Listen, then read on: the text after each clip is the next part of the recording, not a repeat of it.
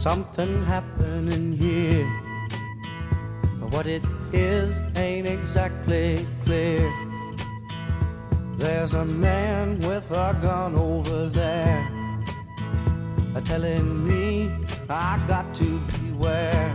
I think it's time we stop, children, what's that sound? Everybody look what's going down. I'm CJ Layton, coming to you from inside the Phantom Radio studio, home of the premier radio bowling talk show. PBA Hall of Famer Len Nicholson was instrumental in developing the PBA lane maintenance program in 1971, which is still referred to today. He was a founding member of the Bowling Foundation, which was created to finding solutions to scoring issues in bowling. He was also a recipient of the bowling industry's Flowers for the Living Award and the John Davis Award in recognition for his contributions to this great sport. And with over 1,200 shows spanning 21 years, this may be the longest-running podcast in human history. So, Phantom fans, let's welcome our host, Len Nicholson, the Phantom. Well, thank you, CJ.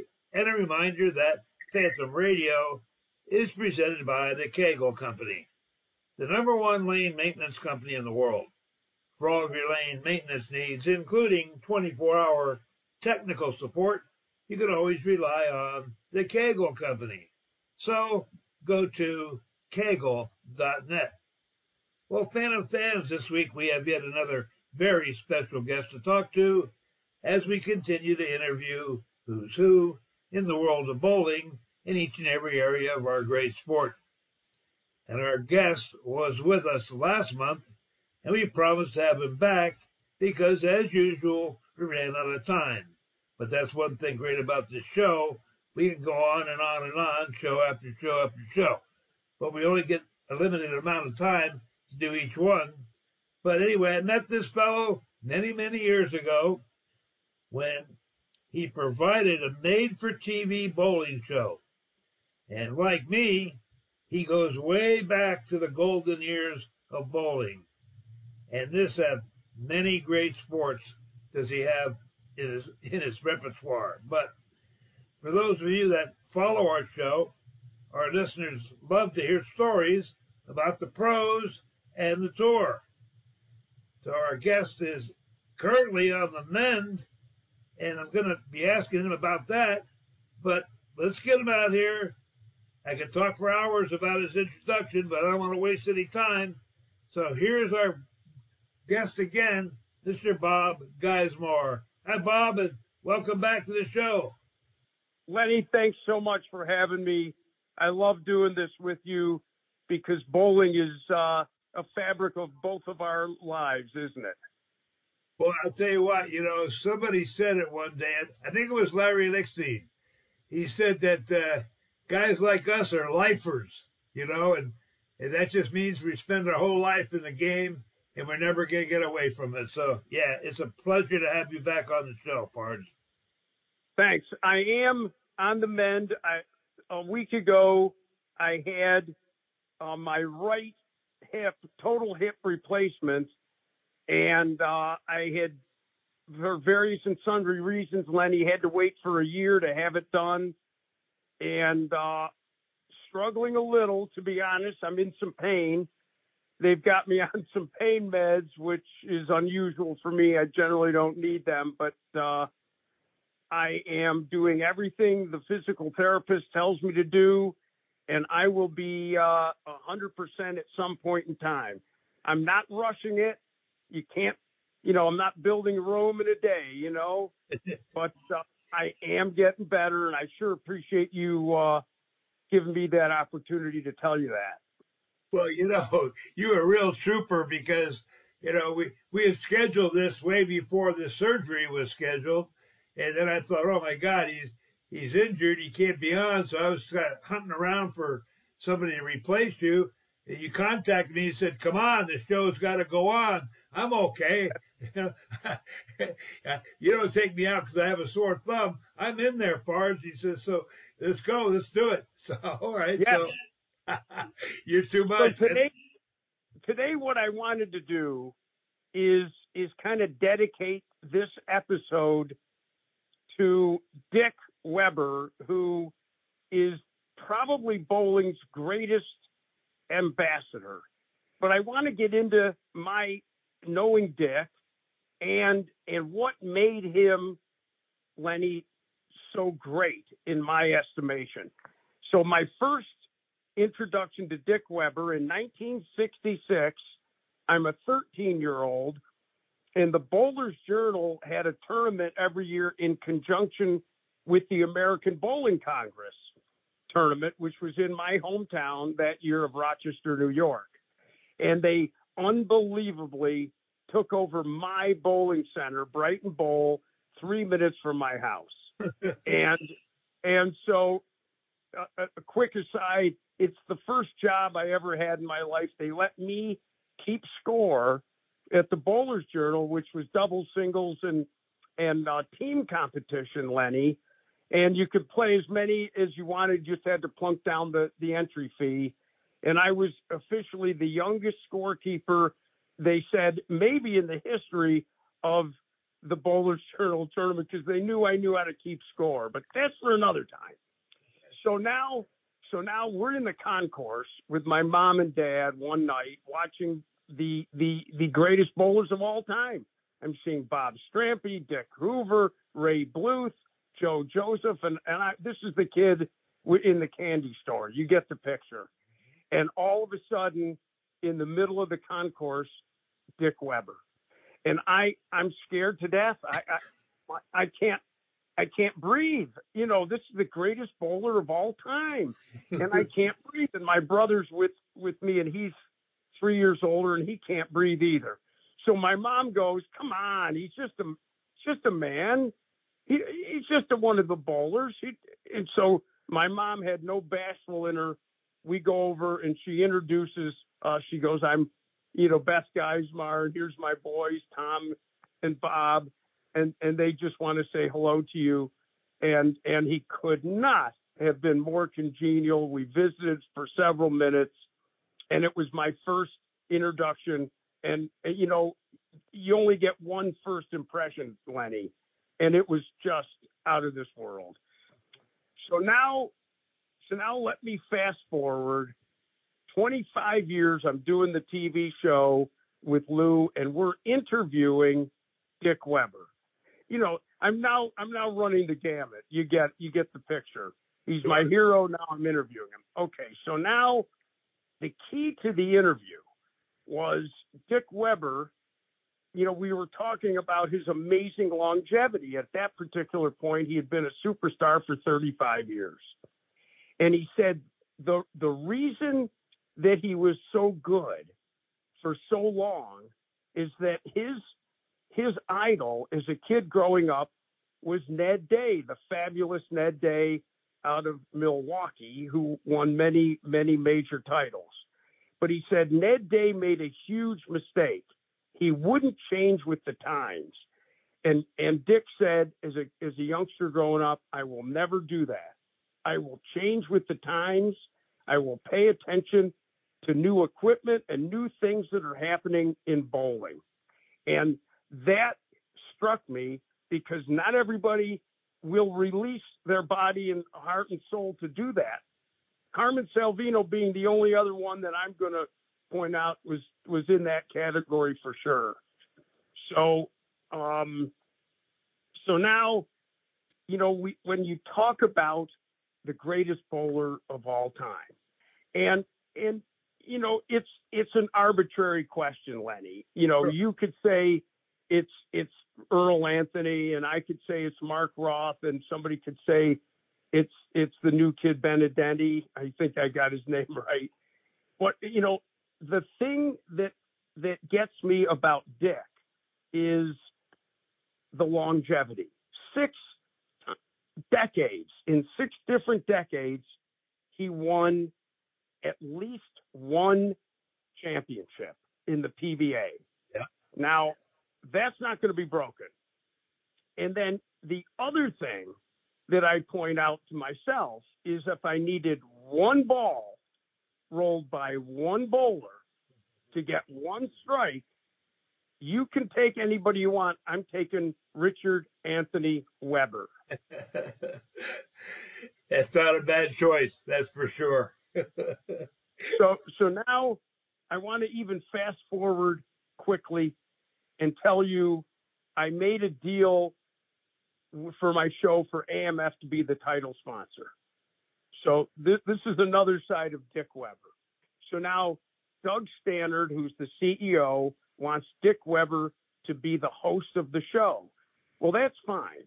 So now I am preparing to do a whole year's worth of shoots for AMF in their facility in Mechanicsville, Virginia. And I've got everything ready, and I get all of the intros and outros for Dick, everything to do it, and I send it to him. We have a great conversation, and I send it to him a month in advance. And we get to Mechanicsville, and wouldn't you know, he didn't do any homework, nothing. So now, oh my goodness. So I've had this happen before with other hosts, but now Dick had just been given a lifetime contract by Doug Stannard, the CEO, with AMF, which of course he so generously deserved. And so now I'm seeing another side of my hero, Dick Weber, because he's not doing this. It's not working out, Lenny. Okay. So I did the best I could, put all the shows together, and this is the way the story is told to me. Doug Stannard, we're on the air in Richmond, and Doug Stannard and his wife are watching the show, and she doesn't know a bowling ball from a tennis racket. Yeah. She goes, "Who is this guy who's the host of the show? He's terrible." And oh my gosh. And Doug Stannard said, "Well, no, he's Dick Weber, the greatest bowler of all time. We just signed him to a lifetime contract." And apparently the story goes, she said, "Well, get him off the show. He's horrible." And I guess somebody, maybe Dale Niemola or somebody, convinced him to not do that, because I would have had to redo all the shows and it would have been a nightmare. But it was the other side of Dick, and he was so unhappy with himself, and I felt so bad for him because he didn't do the homework. And being on the air, Len, as I know you know this, not everybody can pull it off. It's Exactly. not that easy. That's right. It's not. The people, Chris Schenkel and Nelson Burton, people like that, and Billy Whaley that we saw for years, I mean, they were naturals. Not everybody can pull it off. So, that was just a funny story. But Dick, anything to promote bowling, Lenny, he was willing to do it at whatever expense it might have taken, even out of him, being on Letterman, rolling bowling balls at turkeys and bowling balls at eggs and, whatever, if you remember those shows. Oh, yeah. And then bowling, AMF set a bowling lane on a 707, whatever it was, he went to every corner of the earth to promote the game above and beyond whatever, economic things may have come his way. It wasn't about that. He just absolutely loved the game. And another thought, as I keep rolling along here, Carmen Salvino told me that Dick Weber was his hero. Yeah. And Dick Weber was like a brother to Carmen. And he said the thing that he regrets, and that's Carmen, that he never got to bowl doubles with his best friend Dick Weber, because they all represented different companies and they couldn't merge together to pull it off, which was too bad. But I never saw Dick without a smile. And the other thing, Lenny, is he was a fierce competitor, even though, and he wanted, he told us, "I want to beat your brains out. Now, when it's done and we're finished, if I win, I'm going to take you into the lounge or the shop there, and we'll have our favorite beverage, and I'm buying." He said, "But if you beat me, then next time you buy." So it was camaraderie. It was caring about the game, and whatever it took to help the game expand and grow, Richard Anthony Weber was willing to do it. So now I've talked a lot. It's your turn. Well, yeah, there was no question. Weber was the greatest of all time as far as, not only a bowler, but being on the concourse, talking to amateur bowlers, whatnot. And I don't want to upstage you with a story or not, but I got one too. And I gotta tell it because it's a classic. When I started this podcast, after I went to work for Kegel, I wasn't known as a sportscaster or bowling writer, anything like that, but it was an experiment. We wanted to pass the word about bowling on. And so I got a couple of coaches to be my first couple of guests. I was pretty comfortable with them. And then I got a couple of proprietors that I knew well around the country to come on and talk about bowling. And we had several shows talking about bowling. And then I decided, well, I better get some named bowlers on here. And I thought about Dick Weber, and he was a good guy out in the lanes, and we always had a nice camaraderie between us. And I contacted him, and he said, sure, I'd be glad to do it. So we lined up a show for about 5 weeks away, and I talked about him on the show for 5 weeks to promote him. And now it was showtime, so I called him up. And you can look us up in the archives because we've saved every show. And so I called him up. And he got on the phone. He goes, hello. And I go, Dick. He goes, yeah. I says, this is the Phantom. I'm calling you to do our interview. And he said, who's this? And for 5 minutes, he made off. He didn't know who the hell I was. But put me on the spot. After I've been bragging about it for 5 weeks, he pretended he didn't know me. And I had to try to battle around that. But what a sense of humor he had. What a personality he had. And there's 100 stories about Dick. Well, and the greatest attributes that we can give him are what we both mentioned earlier, and the fact that the eulogies that came in when he passed. I mean, people in the bowling world, first of all, we were stunned that he passed so suddenly. Nobody knew anything was wrong. Right. And secondly, I mean, the reverence that people spoke about Dick is unparalleled. Don Carter, who, they were fierce competitors and terrific friends. Don was devastated. I'm talking, people were crying, not for 5 minutes, but for 5 hours. Somebody like that, you just don't see them having a mortal side. They were so wonderful. He won 10 of the first 23 events in the PBA. And he and Chris Schenkel, I guess we could say, were the most responsible for the early successes of the PBA tour, not just on television, but also in attendance at events and things of that nature. I mean, he won the All-Star 4 times. And I guess, if he had any regrets, and I didn't ask him this one, he never won the Masters, he never won the PBA National, and he never won Firestone. Yeah. So those are, I mean, you got to, trying as a reporter, I'm always trying to be Switzerland, down the middle. Not easy with athletes that you got to know and love and so on, but you have to tell both sides of the story. He fought hard in every single event, just wanted to win so badly. Those men, I know they bowled for a living and making money and so on, but it was really because they loved the sport, Lenny. And you saw that.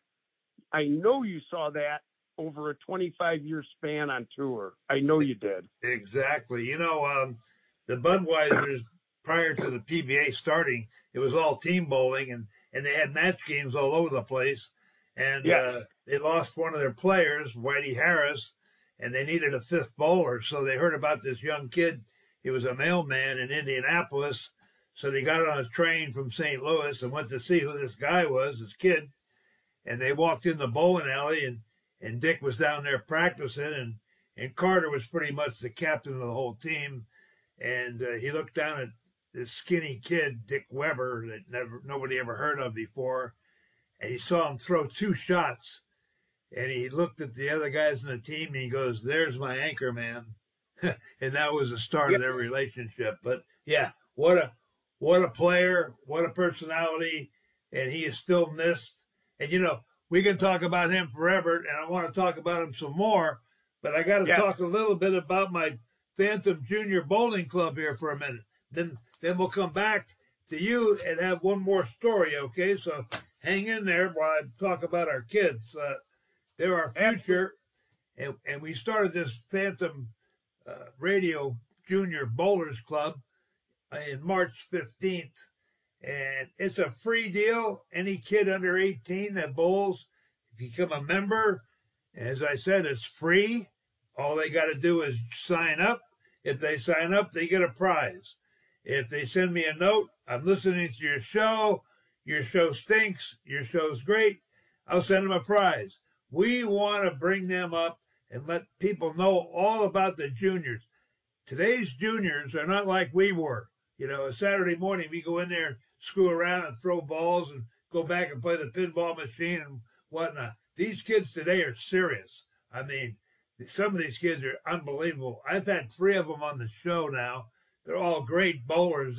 They got the whole thing down pat, follow through, knee bend, the whole 9 yards, and they're serious about their game. And they always tell me, we want the lanes to be tough. They don't want them easy. They want them tough. They want to make shots. So this new generation of kids, I'm so impressed with them. And we've gone full force into it. We've got 3 other guys that are involved with me. We're all volunteers. We all have another job. We want to expose these kids to hopefully someday some millionaire will walk along and say, "Holy mackerel, look at these kids. Let's do something for them." And I know that kids can't accept money, but they can put it in their account, smart account through the USBC, and then use it for college down the road. So we're always looking for somebody to help us out. As I said, it's free for the kids. We got 92 members already within 3 months. We really haven't done a whole lot of advertising except on Facebook. But anyway, that's just a little synopsis about our kids because they're our future. All right, Pards, you got one more story? We got about 5 minutes left. Oh, cool. Well, you mentioned team bowling, and that was dominant, as you mentioned, Lenny, in the 1950s.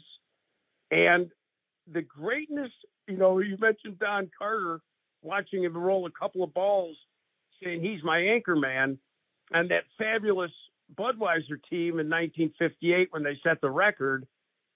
Don Carter was leadoff. Ray Bluth was second. Pat Patterson was the third bowler. Tom Hennessy was number 4, and Dick was the anchor. So what does that show you? That if you needed one ball to win one game, it was Dick Weber. And I don't think that never changed. And so, we can go and say this bowler was better, that bowler, he won more tournaments and whatever. But if you needed one ball, you were counting on Richard. And I guess that would be like the ultimate respect, because Don Carter at that particular point was the world's greatest bowler. There's no doubt. From 53 to 62, it was Carter. And then I would say probably from 59 to 66, 67, I'm going Weber. And then your guy, Hardwick was in there. And I mean, we've got a whole bunch of other guys that came up. But the young players on the PBA tour knew the respect that they owed Dick Weber. And they gave it to him. They did. And I know you saw that as well. And, the Don Johnsons and Dave Davises and all those guys that came up when the PBA was just getting to be a little kind of a thing, really popular Saturday afternoon, 15 million people watching. And then, the thing just took off. But he was there from the beginning, and he was there all the way through, until he was a senior player, and he won in 6 decades. I don't even know what else to say, Lenny. Yeah. I kind of want to end it on that almost, because I don't know where else to go with this other than to keep talking about, the love that he had. And when I think of Dick, you just think of that smile and that incredible ball release and the flair that he played the game with. Oh, for sure. I got a couple of things I'm going to ask you to see how much in depth you know about Dick, because I had him on the show about 5 times. He was just a wonderful guy. And do you know what the number one nickname that Don Carter had for Dick Weber? No, I don't. Webbs? No, he called him Golden Arm. Oh, man. He golden him arm. He saw that arm swing, and he named him that. And they had an unbelievable friendship for years and years. And you're right. It was devastating to Don when Dick passed away. But devastating. They used to tease each other a lot, and he would also call Dick Hector. Did you know that? Hector. No. Yeah, everybody wanted to know why he called him Hector. And then later on, they'd get in a bar, and people would say, "How come you called him Hector? Nice game, Hector. Nice, do this, blah blah." And he said, "Well, all those 4-5s off the 4-5-7s off the wall, he was known to me as Hector the garbage collector." It was a loving tribute to Dick. That was a shot that Dick could do, and Don really didn't do so well. No, nobody could do the 4-5-7 off the wall like Weber did. A last point, and it's something that I'm patting myself on the back. A couple of years after all of that with Dick and working with him, I wanted to do an interview with Pete Weber. And Pete said to me, I don't do interviews, but I'm going to do an interview with you because my dad spoke so highly of you. He thought you were just a terrific fellow and that you did the best you could to work with him. And that just made me feel it made me feel good. And I'm glad I'm getting a chance to mention it on the air. Well, yeah, that is awesome. I'll be honest with you. I was very, very, very close to Dick, and I saw his son Pete bowl when he was 8 years old, and you just knew right then he was going to be a superstar. And then once this show got on the road, I've tried to get Pete on here 4 or 5 times. He never did show up, and so as you say, it's hard to get him to be a guest on a show. And so it wasn't just. Yeah, he said, "I don't do interviews, but I'm going to do yours." And that, it made me feel good. By the same token, it made me feel a little bad because, I wasn't the only one that should have had an interview with Pete Weber. My goodness. He was hard to get. I'll tell you that. He was. All right, Pards. Well, it looks like the old clock on the wall tells us we're out of time, and this is one of the main reasons why I say it's the fastest show in all of sports, because the time just flies, and we have 25 minutes, basically, to get everything done. But we're going to do this again. I love your voice. I love your memories. I love your stories. I just love talking to you again like the old days. Like the bowlers say, the camaraderie is what made the tour what it is. But I appreciate all that you do and coming to us and giving us the stories and all everything. I do appreciate all that. And as usual, I enjoy talking with you, and I want to thank you again for taking the time to be here, even though you're in the hospital ward right now, getting better. I can't wait for you to get better. I'm convalescing at home, but I wanted to say, as much fun as you're having with me, I'm doubling it back to you. How's that, Lenny? It's that much more fun for me to be able to reminisce, because these are all meaningful things. And as we do more stuff together, I'm going to get into some even more meaningful things, I think, and we'll have a lot of fun. I can't wait. Whenever you need, man. I can't wait. We got a whole lot to talk about. I don't even want to start talking about it. We'll never get done with this show. But anyway, Phantom fans, want to thank our sponsors, Storm Bowling. The Christmas are wonderful.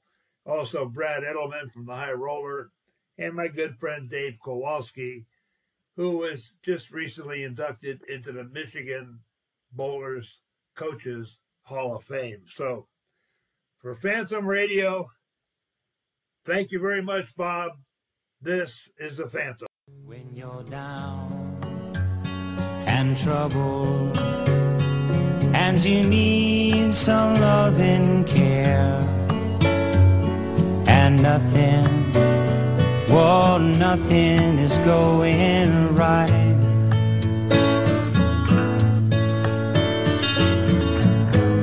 Close your eyes and think of me, and soon I